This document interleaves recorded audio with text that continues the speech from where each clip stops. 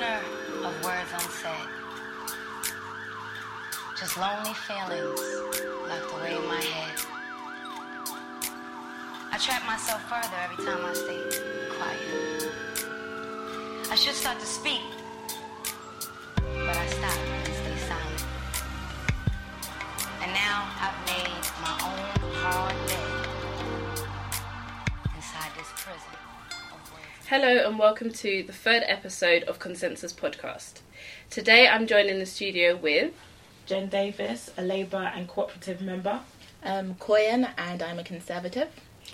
Julia, and I'm a Lib Dem councillor. And my name is Aziz Munna and I am from the Green Party and I'll be hosting today. So just before we start, just to let everyone know that today's episode will be about serious youth violence, and we do really want you to join in the discussion with us using our Twitter handle, which is @_consensus_. We'll also be using the hashtag Consensus Podcast, so make sure you also use that too.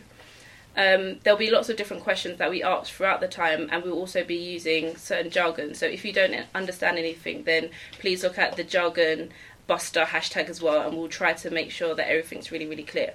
But if we don't, then do just message us and let us know. We'll definitely make sure we sort that out for you.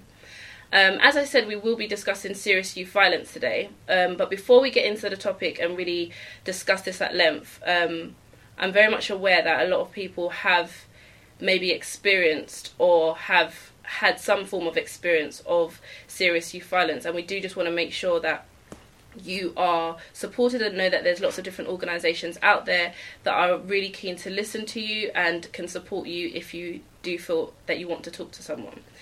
So some of them being, we'll give you all the details via Twitter, but some of them being Support After Murder and Manslaughter, Crime Stoppers, Victim Support, You and Co, Your Choice, Your Future, the Benkin Seller Trust. We're aware that there's lots of other organisations out there and we will be sharing them on Twitter as well as soon as we're aware of them. But for now, those are the ones that we're sharing.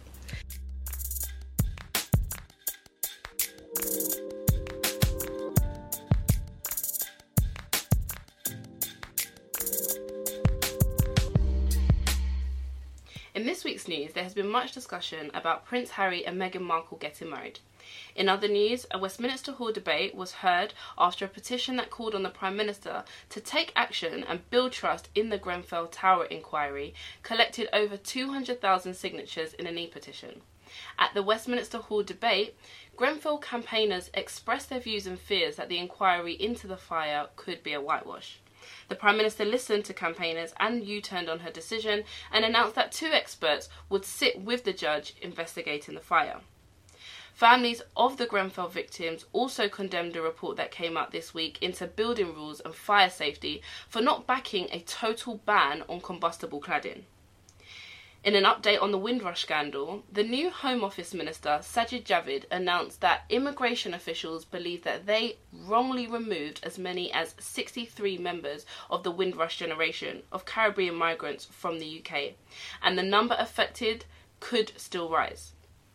London Mayor Sadiq Khan announced his new housing programme to get 10,000 new council homes underway over the next 4 years. UK's first centre for children who have survived sexual abuse is to open in Camden.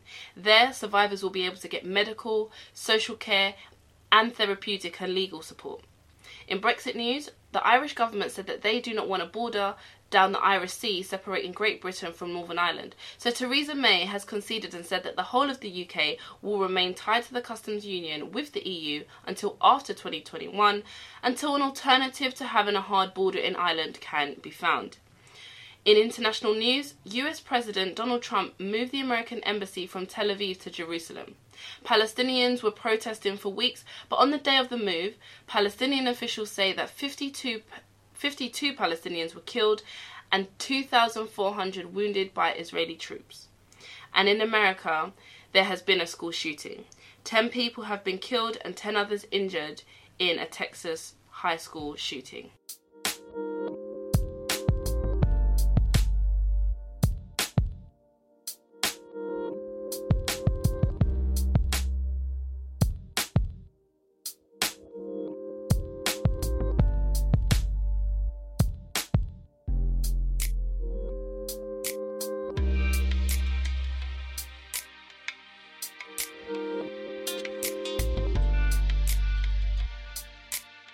serious youth violence. To give context, the government have announced in ONS stats that there has been a rise in crime across the UK. And they said that this crime, particularly in stabbings, has risen by 22%. So that means that almost 40,000 knife-related incidents have taken place over the course of 2017, meaning that not only have people died as a result of knife crime incidents or knife crime-related murders, but people have also been seriously injured. So, you know, life-changing illnesses have occurred as a result of these incidents as well. So I really just want to extend it now to the rest of the group and talk about, you know, why do you think that there has been a rise in knife crime, particularly within the UK? I feel like it's multifaceted, you know, but a lot of the issues revolves around social breakdown. So negative family experiences, negative experiences with the education system, poverty, health, victims of crime. You know, some people do it for status. Also, I think music plays a big part, and social media too. I also feel like the relationship between police and communities has been broken down, so that could also be a reason why, you know, youth violence has increased, and also some of these young people have been exposed to criminal activity, so I think that's also a reason why.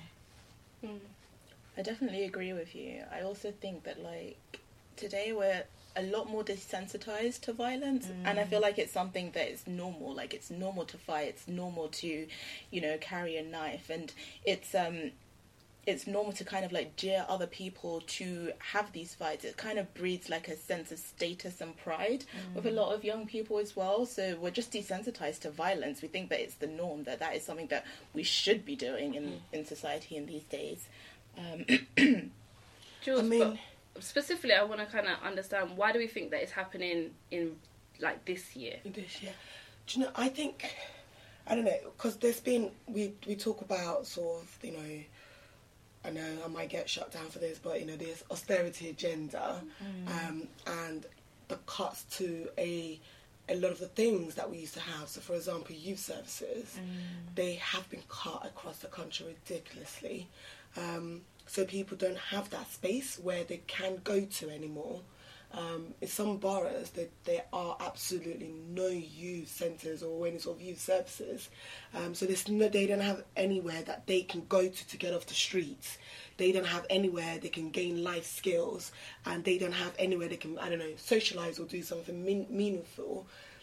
So where there's an increase in these type of crimes are in areas where they are getting substandard quality of education, in that their life opportunities are just not there.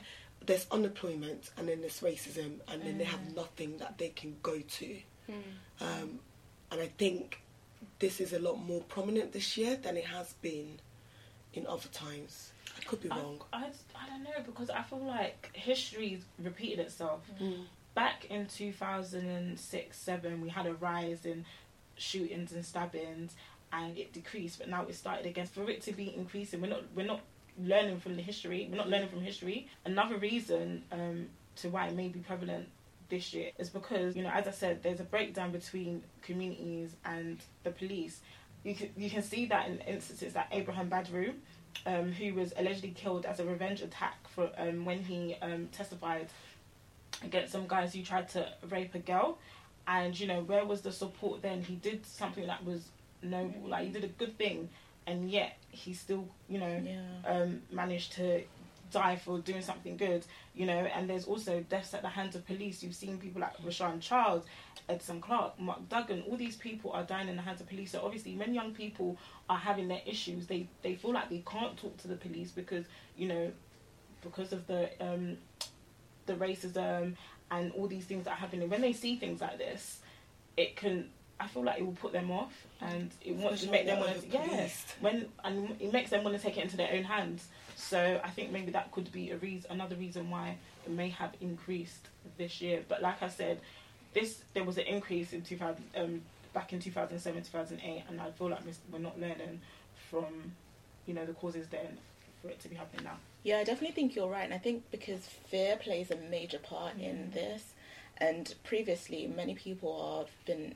lazy in the way that they say that, knife crime is happening or increasing because of gangs. First of all, like, how are we even defining the word gang? Mm-hmm. But today we're seeing that it's not actually gang members who are just carrying these guns. It's anyone and everyone that's doing it. Mm-hmm. And that could be from having a conflict with someone and they feel that they need to now have protection. Or it could just be simply you're fearful of being attacked, so you're going to carry a knife as well. So it's a cycle as well. So there is that fear that nobody is safe, and everywhere and anywhere that you go, there's that kind of uncertainty in where you live. Yeah, I definitely agree. I think there is an idea of people feeling like they don't want to be a victim. And instead of being a victim and being sort of like exposed when they walk on the street to possibly being robbed or even possibly just being approached by people that they don't know asking where you from, they rather carry a knife. And it's interesting because we're going to go on to this in a second, but there has been a lot of work done at government level to try to have harsher demands on people who carry knives, but yet this still doesn't make a difference because a lot of people, as you say, all different ages are carrying weapons. But just to quickly pivot a second, this is not the only type of weapon we're seeing people use, especially towards the end of 2017. We've seen so many different acid attacks. What is that about? And I guess you kind of all alluded to the fact that there's multifaceted reasons as to why people are, or there's an increase in crime, but it kind of seems like there's a sense of hopelessness. Like no one can be protected and you have to look after yourself. And I don't think it helps as well, because if you look at it, the conflation of gang and violence, so you then go back into this whole thing that the government would say, we need to be tough on gang so we can tackle youth violence. So then they go back into the communities, then they're being super harsh. And then they don't trust, the community don't trust the police. So it just keeps going back and forth. I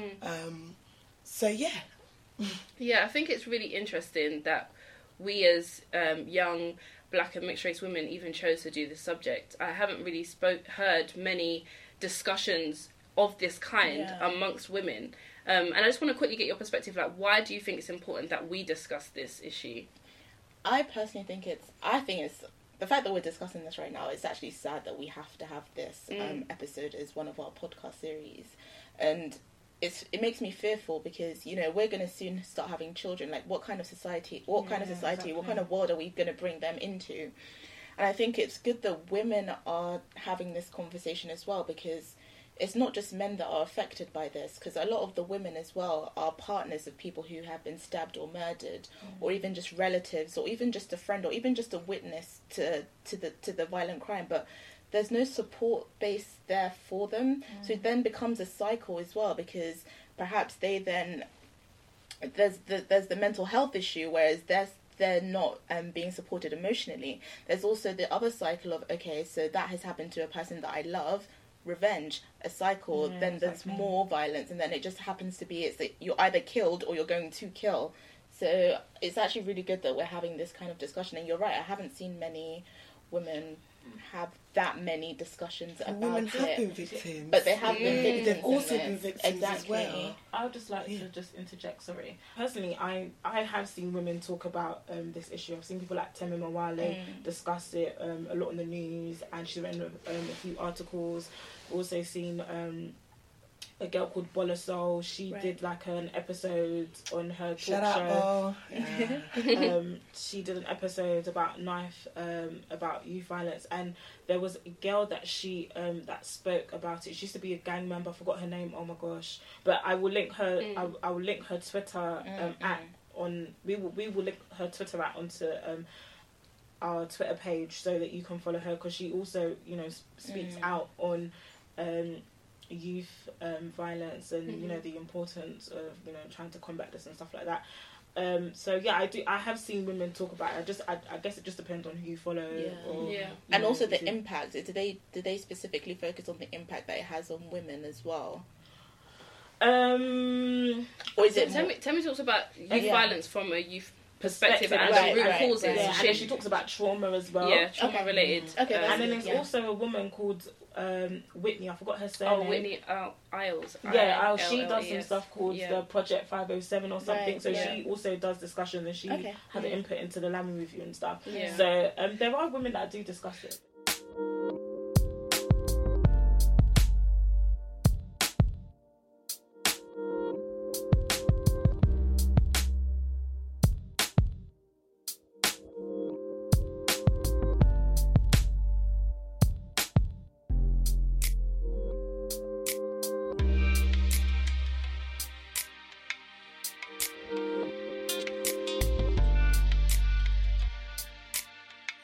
There are lots of women out there who are raising the profile of serious youth violence and speaking out about it, but particularly on the issue of how women are affected by it.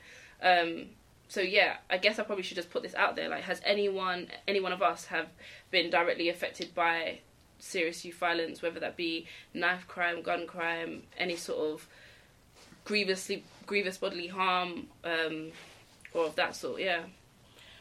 So my experience of this is interesting, because this is always, as a Londoner, growing up in London, back in the day, as you would say, we had friends who were stabbed, shot, found in canals in East London, you know, and then you kind of got over it. But more recently, my two younger brothers, I mean, I was even chased with a knife when I was in school. So something so random, I ran for my life. So I ran into Hoxton Library. Wow. That was how I saved myself. It was a girl, actually, that chased me with a knife. Did you know her, or? I didn't know her. We were all walking, you know, after school, walking through Hoxton Market. We were giggling. She thought we were laughing at her and her boyfriend. Oh my gosh. And then we just thought, what? And carried on our business. She went home, came back with a knife, and we ran. We ran and ran into the library. But this was when I was probably about 17, if that. So it hasn't changed. Like, back then, living in Hackney, you do not go into North London and vice versa. And it's such a shame to see that is still different. One of my best friend, his brother was also sort of involved in gang violence. He's turned around now, and he now gives interviews on the BBC. So I said to him, well, this is happening quite a lot in Haringey, in my patch. Would you be happy to come over to see what we can do together? He was like, no, I'm not going to North London. He still cannot go to North London, even though he's reformed. So these are just some of the personal things. But like most recently, my brother, who is 16, he was on his way home from school with his friends, a group of boys. They cut through the park, even though they should never go through the park. I keep telling them this. But that's even the thing. Like, why can't they go through the park? Do you know because what I mean? because of what is about to happen to them. It's just easy to just go through the main road. So this group of boys came in the mask, asked them if they had a phone, and they said no. So as soon as they said no, my brother saw a knife being brought out. Bear in mind, he's 16, he's in school uniform, and he sees the knife, he runs and told his friend, let's run. But his friend wasn't as quick as he was, so his friend got stabbed in the chest. Now, two things struck me. They didn't realise they'd been stabbed. He'd been stabbed, so he kept running. And eventually they stopped, his chest started hurting.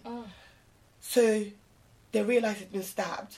My brother did not feel that he could call the ambulance because he felt that they will think that he's been the one causing trouble. They did not feel that they could get on the bus to go to the hospital because he didn't want people looking at him funny because he's caused the trouble. So they walked to the hospital. So imagine if he'd collapsed. Luckily, the boy is fine. He was in hospital for a few days, had stitches, got infected, he had to go back in, but he's fine. 4 weeks later, my younger brother, who's 13, again going through the park on his way to school. In the morning, he gets stopped by this group of boys. They ask for his phone. My brother, the sweetest boy ever, gives his phone. Good. Then they said to him, they was like, are you sure that's the phone you have? The phone wasn't the latest model enough for them. So they give my brother back the phone. So my brother's shaking. This woman sees something was wrong, goes over to say, what's going on here? My brother was too scared to speak, that the boys that were robbing him spoke for him. No, stop it. So the boys left. They then came back after the woman left and said to him, have you got any money on you? And he said no. Then I told him, today's your lucky day. Wow. He couldn't make it home. The audacity. The audacity. And this happened within a space of a month of each other. And these are what young black men are going through. This is their daily life. Luckily, my 16-year-old brother goes to a school that they seem to genuinely care. In that they allowed him to stay in the class by himself so he can have time off. They gave him counselling session, and it took me, my mum, my sister having a chat with him, telling him you did the right thing. This is why you need to get out of here. Make sure you focus on what you need to do.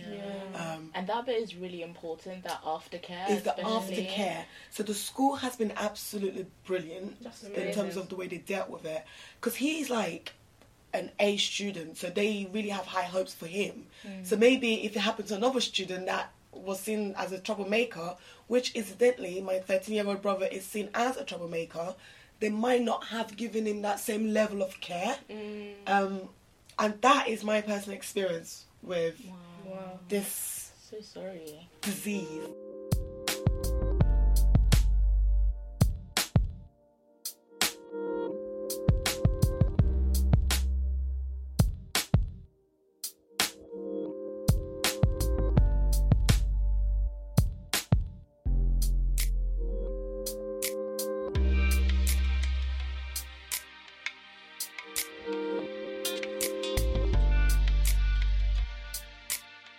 Thank you for sharing that, by the way.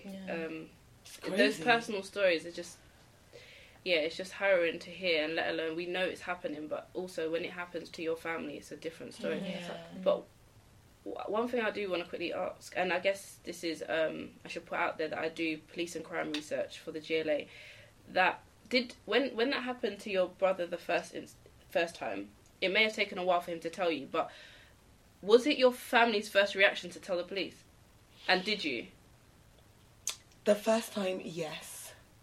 They told the police, and we, to be fair, my family, we've not had the best relationship with the police.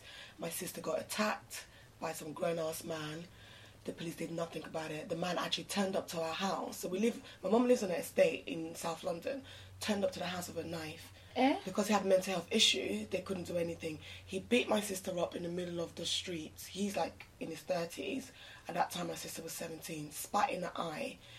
The eye got infected. No. And then she eventually went to court. She got interrogated, even though she's a child. And I've had issues with the police as well. So our experiences with the police have not been great. So the first time this happened with my brother and his friend, the police were called because obviously there was a stabbing involved. The second time it happened with my younger brother, my 13-year-old, my mum didn't bother. So when I found out, I said, well, I don't understand. Why didn't you call them? She said, what are they going to do?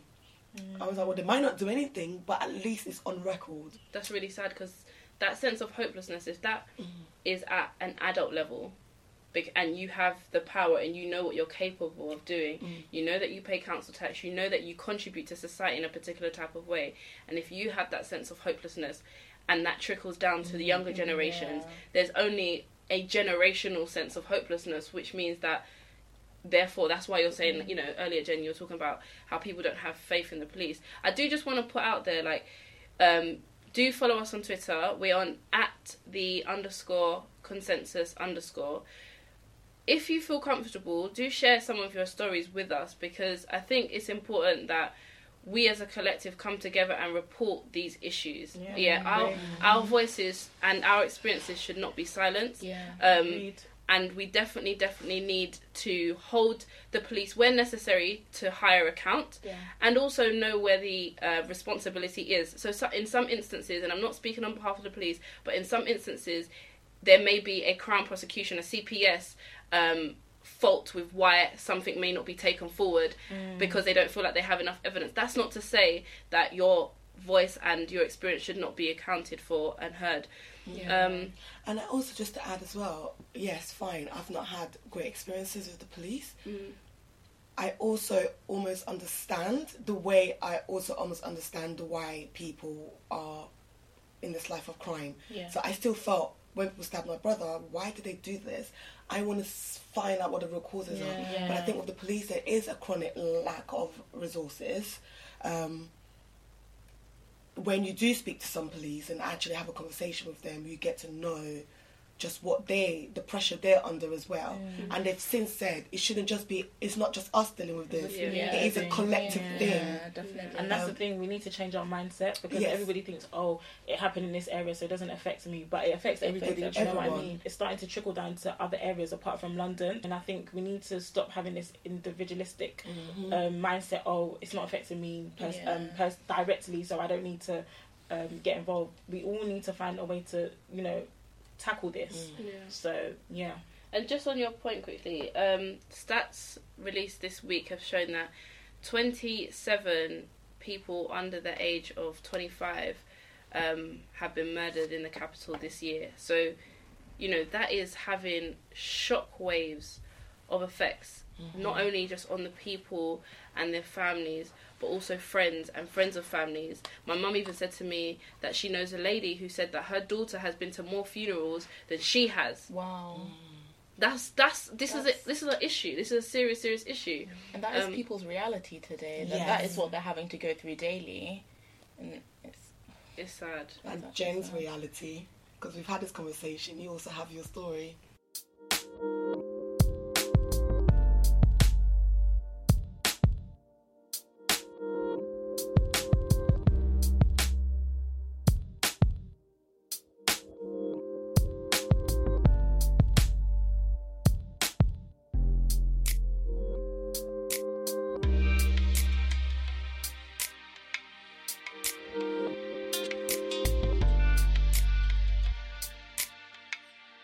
My story is a bit different from Julia's. Almost 10 years ago now, it's going to be 10 years this year, my partner was shot, but he wasn't meant to get shot. He was caught in a crossfire, and he got shot, and you know, from his injuries he died. I can still remember it vividly, you know, having to go to where he was shot and seeing the amount of blood that he lost. Also, you know, going to the mortuary, seeing his lifeless body and stuff. And bearing in mind I was in my teens, it still kind of affects me today that I've had to now go and get counselling. Because at the time it happened, there was no support. It's so important that, like Queen said, that, you know, we need to deal with the aftercare, and aftercare is needed, because coming up to 10 years on, I'm still struggling with it. Like, even when I talk about it, sometimes, like, it makes me cry. And I remember when I realised that I hadn't gotten over it was when I was at the Labour conference in 2015 in Liverpool. And I don't know what we were discussing, but me and my friends, we were discussing it. We were discussing something, and it came up, and I started crying, and I was like, wow, like, I actually haven't gotten over this. And that's what made me decide to say, okay, Jen, you need to go and get counselling. I'm not gonna lie, it's not on the NHS, and I have to pay for it myself, but I work, so it's not an issue. But imagine young people who haven't, you know, especially, my thing is the siblings of the young people affected, because yes, you know, the parents are going through stuff, but it's essentially the siblings who I feel personally will be more affected. And I feel like, you know, they need to be provided some sort of counselling to deal with it, so that they don't retaliate, or they don't have nightmares. A family friend of mine also, like, I think it was about 7 or 8 years ago, I can't remember, but he was also he was shot in the head, and then his body was burnt. His issue was because, you know, he was going to go and testify against a group of guys in a gang, and, you know, essentially because they didn't want him to speak or snitch, this is what they did. Thank you so much for sharing. It makes it so difficult for people to want to do the right thing, because he was going to he was testifying against other people, did you say? And like you said before, with that that Abraham Radu as well, you're trying to do the right thing, but then you potentially could get killed. You could get stabbed for trying to do the right thing. So how do we live in a society where doing the right thing, now you're potentially fearing for your life? Well, that's why I think it's important that we need to build relationships. The community and the police need to have better relationships. Yeah. Before I was a bit critical of having more police officers on our streets, but I do feel like we do need them. However, we need police officers to have training, because a lot of them have this racial bias, and we need to get that out of the system. And this has been going on for years, because it's happened during the Stephen Lawrence case, and it's still happening today. So I feel like, you know, we need to, if we have more police officers, we need to get rid of them. And I think we also need more black police officers as well. So there is a massive drive for there to be more diverse officers, but I guess that's talking more into policy. So just taking, I do just want us to quickly just reflect on the many people that have lost their lives this year, because sometimes it's so quick and easy to just talk about people in terms of numbers, but these are actual lives, and you know, these are homes, these are families, these are fathers, their mothers, their daughters, their nephews, their cousins. There's so many different types of people, and I think we do really need to just like focus on the fact that these are human beings at the end of the day. Indeed. You're actually right. It's so true. So yeah, can we just have like just one brief moment? yeah, Sure.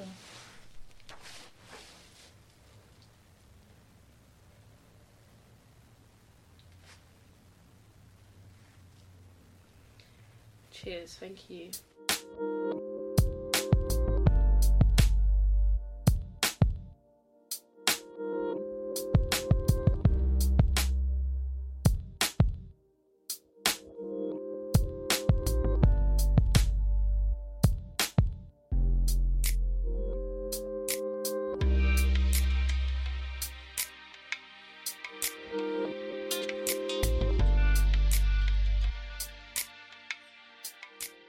We are consensus, so therefore, you know, we are going to speak about these issues from a political standpoint, and it's really interesting because we do have the four parties here today. So I really want to discuss what is the government doing about serious youth violence. Okay, so just a bit of a background for those who don't really understand or know. Within the government, there's a ministry called the Home Office.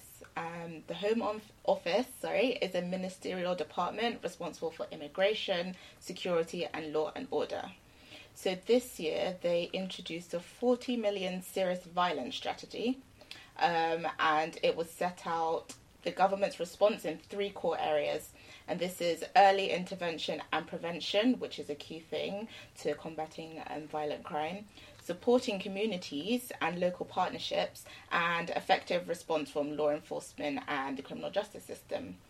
So the prevention is key. So that's one of the main aspects that they're focusing on. It's especially key in educating young people and working with them and the community to create an environment where they can feel safe. I think the government has definitely got some great points in this strategy. I do think that they are a bit naive in some of the points that they have, especially when it comes to their social media campaigns. Especially, you know, there's the knife free and London Needs You Alive. Yeah, that's true. I mean, That's just for context. That's a GLA. So that's a GLA one. But I mean, as a whole, like all these campaigns, I'm not really here for them. And I say that because I get what they're trying to do, but in reality, it's not going to reach the people that actually need them. And it's wasting money. And it's a waste of money because people are not going to look at pictures. They're not going to look at billboards. They're not going to look at these promo videos and think, okay, cool, I've seen this now. I'm going to put my knife down, without actually going into the real reason why they're carrying a knife.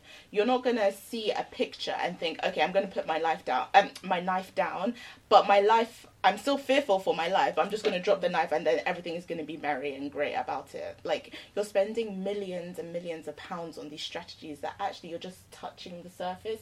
You're not actually really digging deep into it.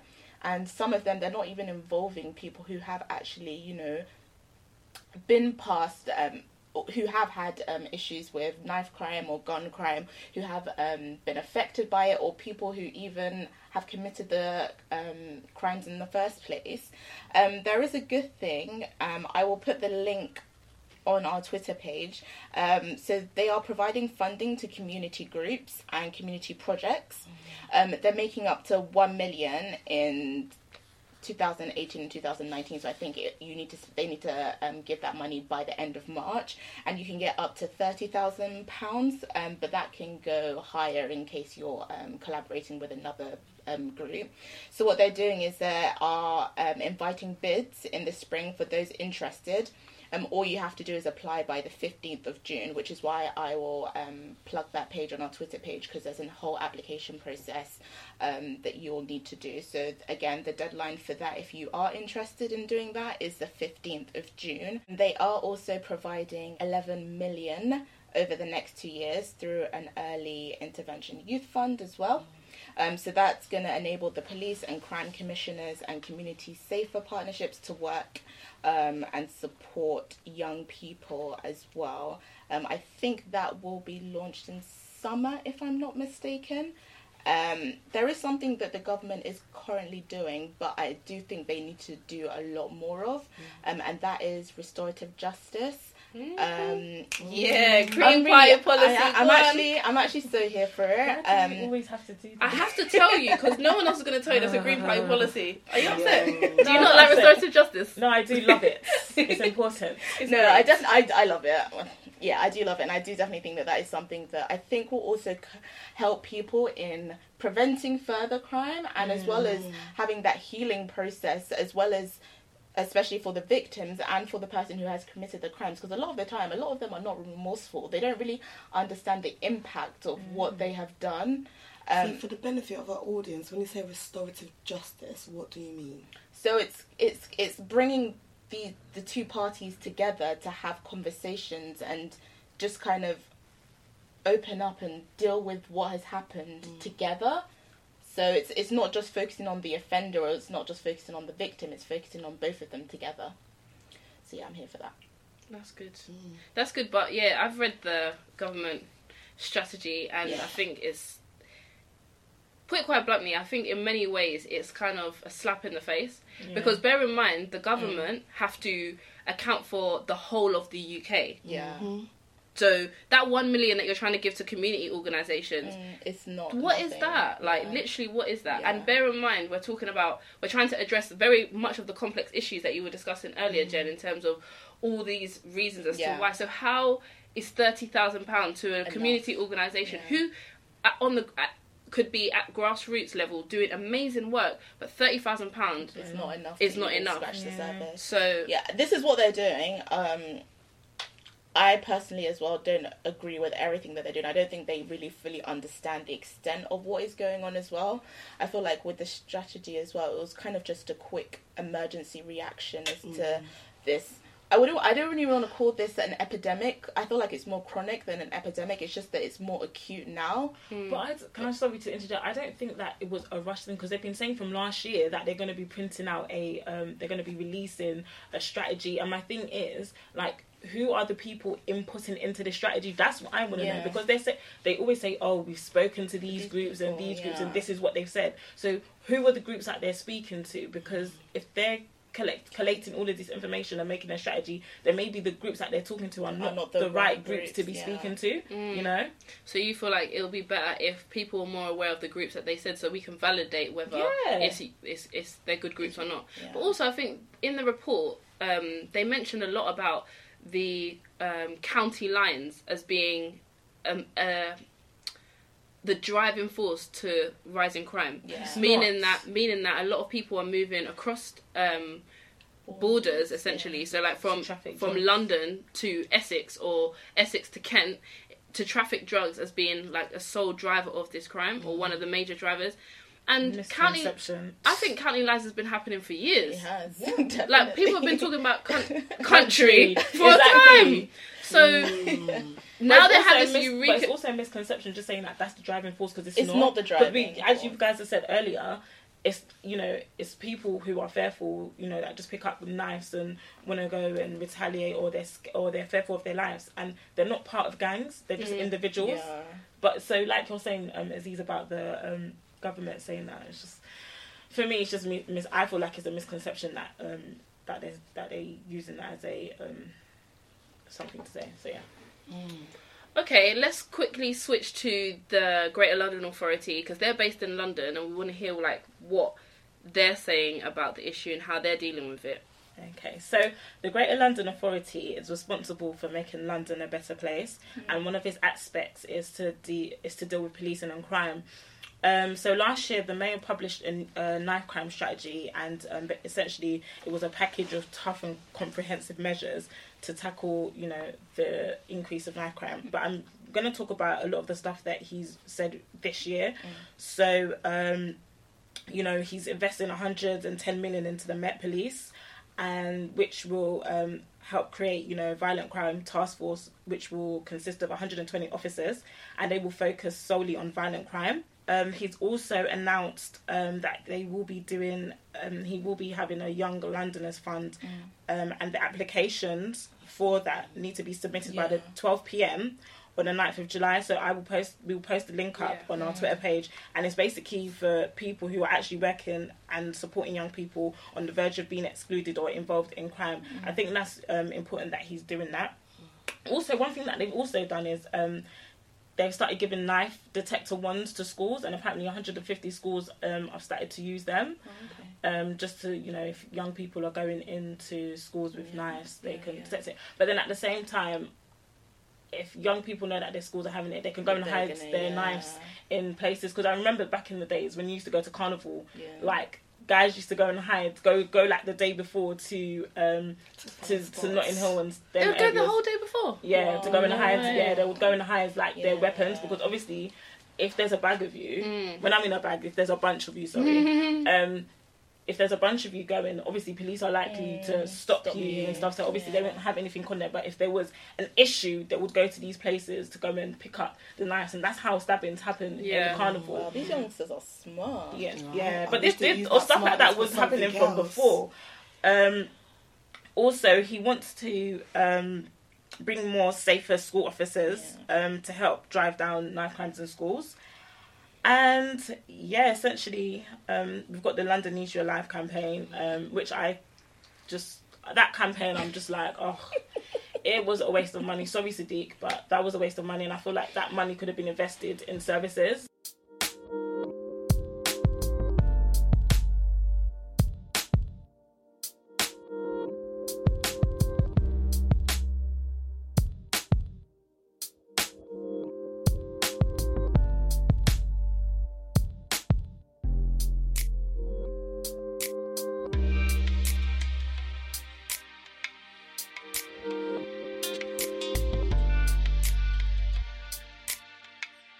Okay, so remember to use the hashtag Consensus Podcast. Let us know what you think about some of these government initiatives, whether you've heard about any of them, whether they're useful, whether you think that any one of them are part of a bigger and wider solution to helping reduce serious youth violence.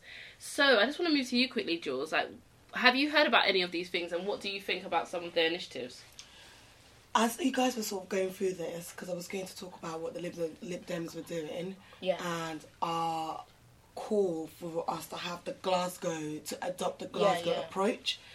And it seems to me that we're finally, because for some reason we don't want to adopt that approach. We've resisted saying that we want to do that. What is that approach? So essentially, the Glasgow approach is just the police, the schools, youth services, hospitals, all working together. Is essentially tackling different aspects of a person's life. So education, life experiences, and Glasgow was the second murder city in the Western Europe. And since they implemented this approach, it's more holistic, it's looking at everything, which is why I'm such a big advocate of this. And they've seen a massive reduction in youth violence. And we've been calling for this. So the little bits and the little initiatives that's going on, so like the Londoners Fund, the 11 million for the preventative measures, seem to be gearing towards that. So why can't we just package this into one thing as a public health thing? So for example, like the Lib Dem, we've always Caroline Pidgeon, our GLA member, she put forward a motion, and essentially just calling for all of this. So she wants there to be sort of more local police officers. Well, not she, the Lib Dems want there to be more local officers frequenting London hotspots. And we've put out ways in which you can fund this as well. But it wasn't just focusing on enforcement. It also talks about the need for us to for the mayor to replicate the Glasgow model for youth workers to be in A&E, to start that conversations with patients who are victims of crime, and for there to be a supportive programme for teachers to identify gang behaviour, and also for local authorities across the country to adopt that model. And that is what she's done in terms of on a London level. But more generally, we currently have passed a motion at our last conference where we basically called for proper funding, amnesty for community-led approach, including working with charities such as Red Thread, and basically just trying to tackle, again, the causes, get to the root causes of it. We also wanted to be sort of like mentoring schemes so that there will be sort of conflict prevention, mediation trainings for all students so that they can learn the act of dealing with problems properly. And basically, we also recognise that the root causes, basically everything we were talking about, the root causes are complex. We need to consider socioeconomic factors as well as simple criminality. And also we've raised concerns about the impact and the overuse of stop to search, particularly on being on black and minority people. So that's essentially where the Lib Dems are, and that's what we've called for. And it's nice to see that we seem to be reaching a consensus, a cross-party consensus, in that some of these initiatives are already being implemented, but not done. It's fragmented and it's piecemeal. It needs to be all one. So how about you, Aziz? You always want to prop up the Greens? Yeah, I am. And no shade, no tea on this one, But I sit in the GLA and I followed this I followed policing for 3 years. Yeah. And I know the work that Caroline has done in terms of supporting Red Thread and the integrated approach. But I would like to know, if you could just send me the receipts later, as to where the Lib Dems have spoken about a public health approach. And the reason why I say that, and I do want to be really specific on that, is because that was something that through me and my assembly member we raised, and we've been raising for over a year. And that has been through the fact of people like Temi. There's so many organisations that if I even start, it's going to be a problem. So many organisations who we've been in touch with, and they've said to us, this is the way that you should be doing it. Do you know what I mean? And even in terms of, so you mentioned the knife crime strategy that came out after the mayor did the police and crime strategy. And when he did his initial draft, we wrote a response to the draft. And there you will be able to find us writing down there should be a public health approach. So it doesn't make a difference who said it first, but it does to some extent when you're a small party. When you're a small party, it makes a difference because it's quick. Because it's quick for other people to jump on it. Like you said, the government has taken it and now they're running with prevention, and Labour have taken it and running with prevention. But your point is still valid. None of it is being done in a holistic way. Even with the mayor's knife crime strategy, we said to him, look, okay, we recognise that you're now taking a different approach and you are going to include the 45 million, and I will also send you the receipts to show our campaign of how we got that money. We believe you. People know, but people don't know. I mean, outside of one of the receipts I can give you right now is our campaign is called Action Now. So if you want some deeds, it's on there. Our motions is also out there to see. It's good, it's true. Motions are public. We've been fighting this in Hackney, in Haringey. It's there. So I'll send you. No, do you know what? Rather than me just send you the receipts. No, we put it on Twitter. Why don't we put it on Twitter? Yeah, no, we'll put it on Twitter. And then so we just put it all out there. No, but do you know why? It's important, and it's important that actually my fight to be honest isn't with Lib Dem. It's actually for bigger organisations or bigger parties like Conservatives and Labour who hijack an idea but don't even do it properly, or don't even say that it's true, or to say where it came from, or say why it came out of this way, but they want to resurrect it or rebrand it as something different. Don't rebrand it, just do what they did before, and then say, okay, how can we apply it in London? Do you know what I mean? It's the story of the Lib Dem life. Trust a lot of everything in the way. Well, I agree. I said, but yeah, you're right.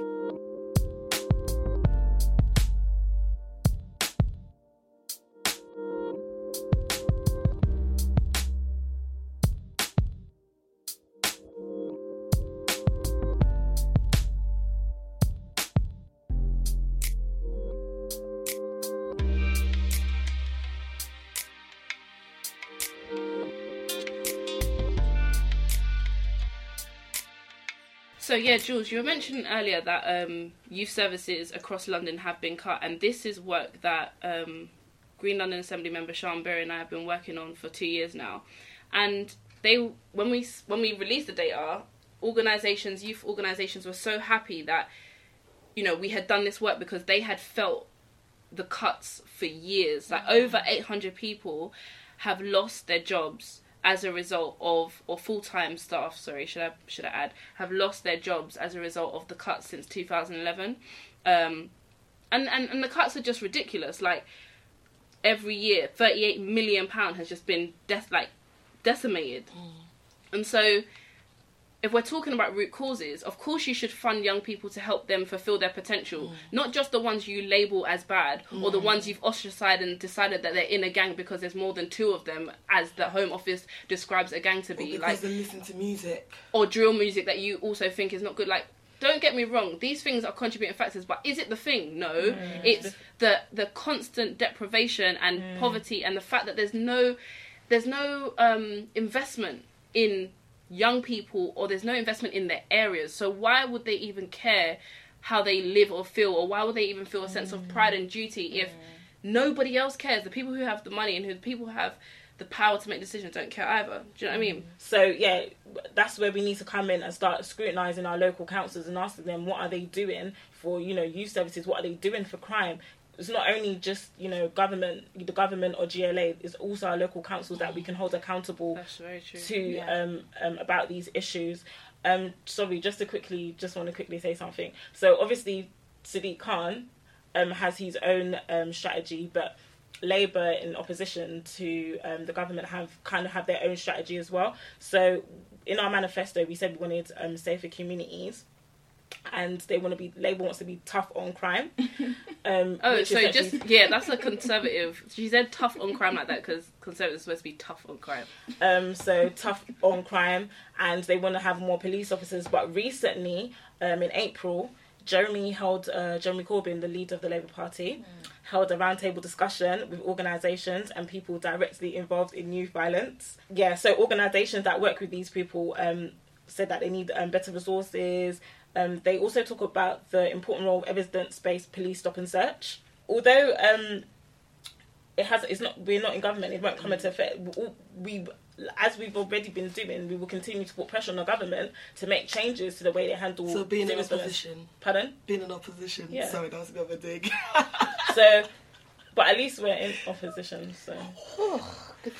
Well, you know, guys, this is a very serious issue, and we're now we're politicising the issue. Sorry, guys, we don't mean to politicise the issue, but so that's what essentially the Labour opposition is currently doing. So, just picking up from what you said earlier, Jen, what is everyone's views on stop and search? Whether that be intelligence-led stop and search, an increase in stop and search.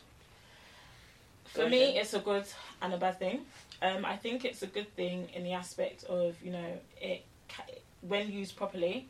Actually, I can't even say when used properly because I don't know what that means. But, you know, when it's used, sometimes it can stop young people or any person actually from carrying a knife or gun, etc. And especially when I'm on Twitter and I see Metropolitan Police from different areas putting pictures of these massive knives that they've collected from people. So that's a reason why maybe it's a good thing. It's a good thing in the sense that I agree with you when I see pictures on Twitter of them deterring these young people from just carrying knives or weapons. But on the same time, we can't shy away from the fact that there is a racial bias. And even recently, did you guys see what Piers Morgan said about this? And how he was like, he was just trying to basically say that it's all about gangs. And how is he defining a gang?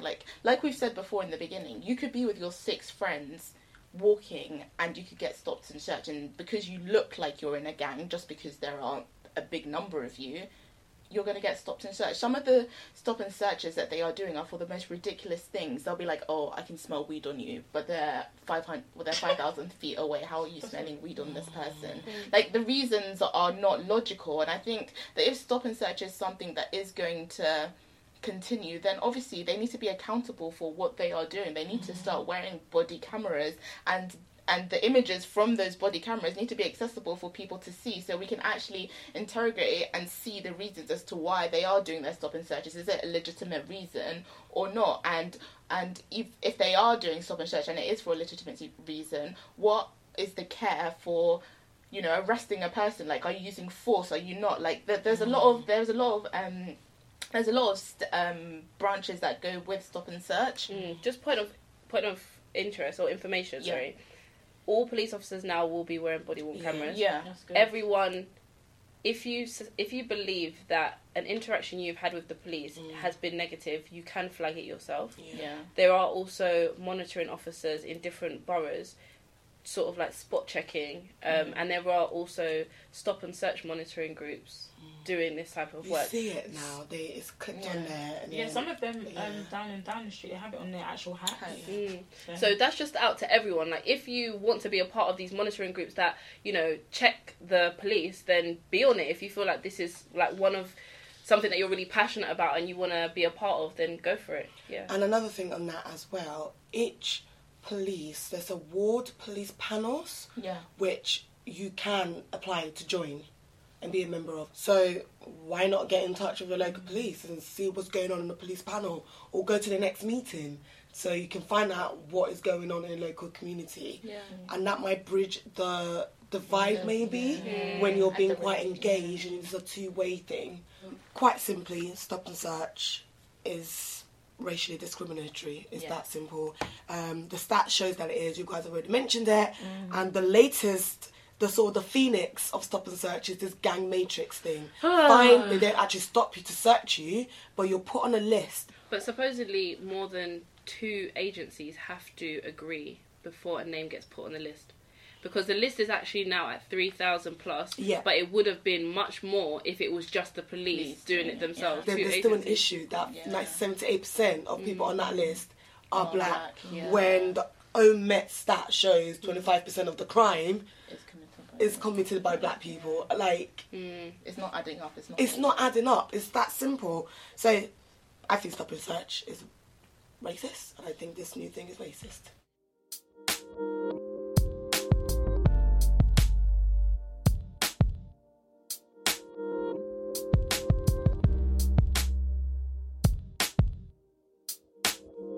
Going back to what Julia said, it amazes me, like 40% of people listed in the Matrix have no record of involvement in any violent crime in the past 2 years, and 30% of them have never committed any serious offence. So my thing is, why are they on it? And I'm even surprised that there are young people on it from the ages of 12 whose details are being put in this system. But that even goes back to what you said, Aziz, because if 2 agencies are needed, and from that quote that you've just said, how is that weighing up? Like, how is the statistics matching what is actually happening? But the thing is, who are the organisations that they... Organisations are like housing associations, schools. Yeah, I know, but then councils. How do these people know these people are? Where they're getting this information that these people are involved in criminal activity? That's what I don't understand. I mean, this is all GDPR, but so anyway, that's good that that's coming into effect. Anyway.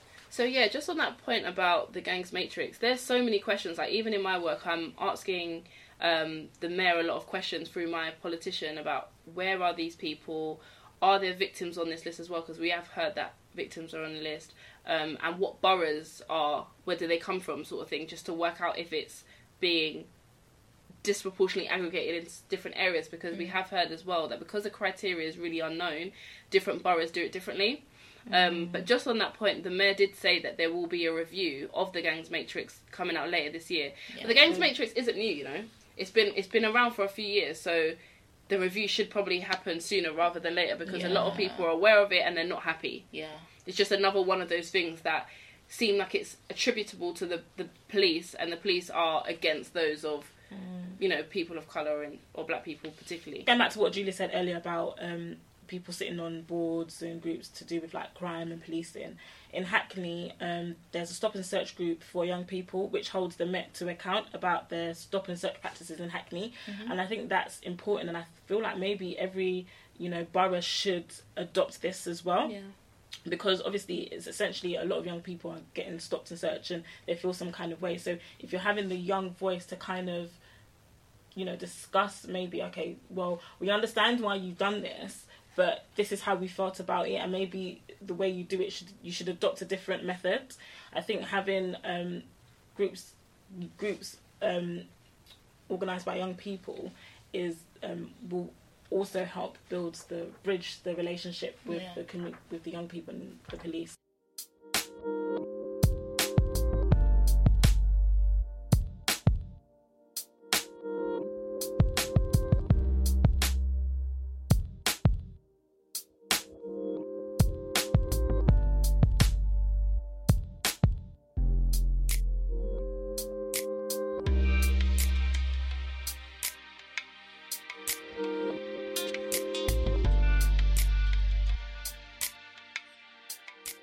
On the 23rd of May, there will be a Westminster Hall debate on stop and search, which will start at 9:30 a.m. If members of the public are allowed to attend, and you don't need to book tickets for it. So if you're interested in the debate, you can come and see it firsthand. However, if you are not available, you can also watch it on the Parliament TV channel, and we'll post a link on the website on the day that the debate is happening. Yeah.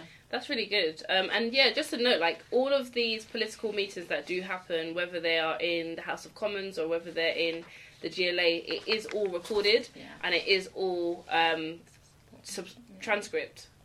Transcribed. I knew I'll say transcript. Yeah, they're all transcribed. So you can go back and find out what your politicians are saying about this issue and whether they're saying things that you actually agree with.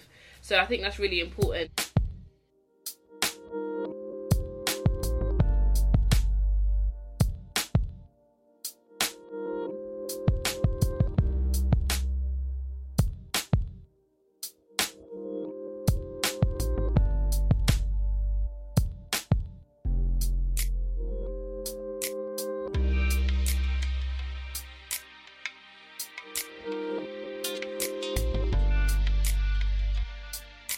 So I feel like we've covered quite a lot. Yeah. So we first took it from the personal standpoint, and now we turn it into the political and what our politicians are doing for us and what our authorities and structures are doing for us as well. Just to remind everyone that we are on Twitter. We will be sharing any type of jargon that we've said during this podcast. We will be sharing the description and definition using the hashtag JargonBuster. But also, please do let us know what you think about some of the things that we've said, whether you know that there's more information out there, whether there's more support groups that people can speak to and go to if they've faced, you know, a serious issue themselves and they really have no one to turn to. Please share with us community organisations that are doing great work in this area to help young people who have been not only victimised but affected by the knife crime or crime in general amongst young people, and helping them to change their life around, because essentially, as we said earlier, this is a community issue and we all have to take the responsibility in some way, and I guess ours is just trying to promote all the great work that people are doing out there so that yourself and others are aware that there are these structures. I mean, we live in this community. We cannot afford to see it continue like this. Yeah. It's too depressing. Like, even for me, and I so encouraged my brother to drive as soon as possible. I even made it like a competition because I didn't want my brother walking on the street. And that's a luxury for us because not everyone can afford a car. And to be honest, a car in London is not even useful. It's easier to get around on public transport in many ways. But that isn't something that we should necessarily have to resort to as a result of rising crime or just fear on our streets. So let's work together. Let's talk about practical solutions. We know it's not perfect, but there are things happening out there, and if we're aware of them and we put ourselves in the right positions, that we can scrutinise the police, we can work closer together with them, we can work with more community organisations that are changing the narrative and are very positive in our communities, and I think we can go about making a positive society. I know I always harp on about having a positive and happier, healthier society, but that's the goal, man. That's what we have to have. And just before we go, if you have any podcasts that talk about, you know, gang violence, youth violence, please also let us know so that we can plug it on our page. And one person who I do want to talk about is a guy called Dysonomics. He's done a lot of he's done 2 episodes about youth violence, which I think is very interesting, especially from a male's perspective. So we'll definitely put it on our Twitter page. But if you have any other podcasts, as I've said, please do let us know so that we can distribute it to our followers. So amazing. Thank you. So without further ado, thank you so much for listening. And tune in for the next episode of the Consensus Podcast. Bye.